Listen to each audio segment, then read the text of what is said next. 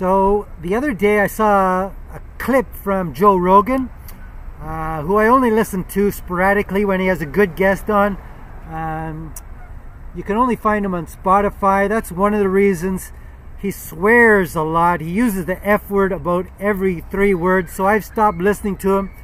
But when I see a clip on YouTube of someone, a guest he had on who I may like, then I'll listen. He had on Marcus Luttrell, I think is his name. He's a Navy SEAL. And I listened to the clip and I was interested in what he had to say. And so I then watched the movie about his life. It's called Lone Survivor. I watched that with Mark Wahlberg. I thought it was a great movie. It's a little gory. Women may want to take care when they're watching it. It's very gory. And so I thought the guy was pretty good. I like anything on Navy SEALs because they just are great at the top of their game. I followed Jesse Ventura and I watched the story about the Navy SEALs training. There's also American Sniper, I think is the movie with Bradley Cooper. That was good. So I watched that movie and I thought it was very well done. But the question that I have to ask, and that I don't think Joe Rogan asked of the guest, is why are the Americans still in Afghanistan?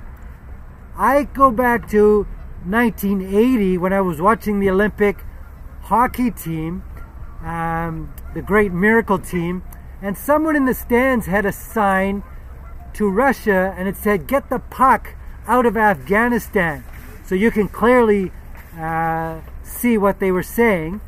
So eventually Russia did leave Afghanistan, and then the Americans went in, and they have now been there 20 years.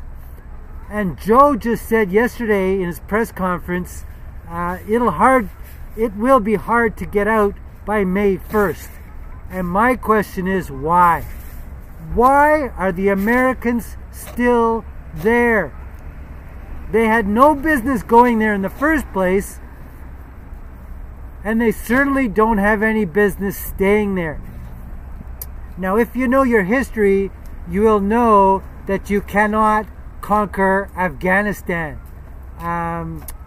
You cannot either conquer Russia. I think they're the only country in the world that has never been conquered.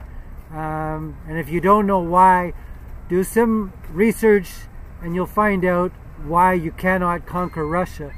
And nowadays you cannot conquer them at all. You'd be a fool to even go in there to try to.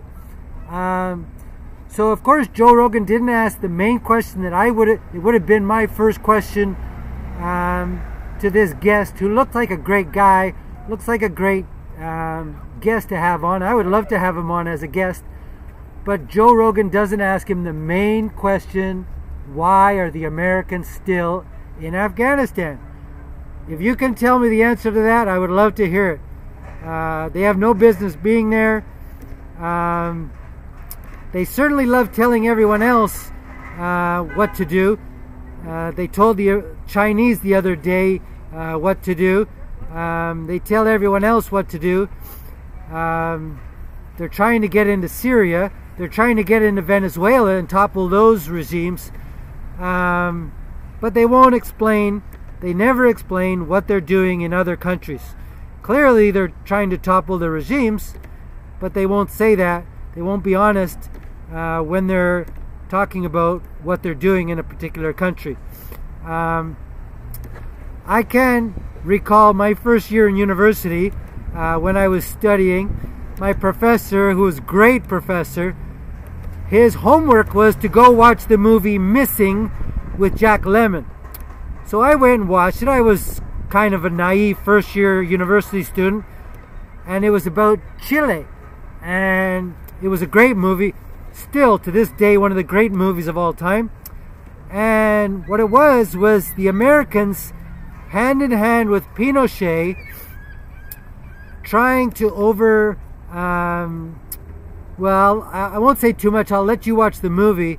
But they were involved with Pinochet trying to bring down that whole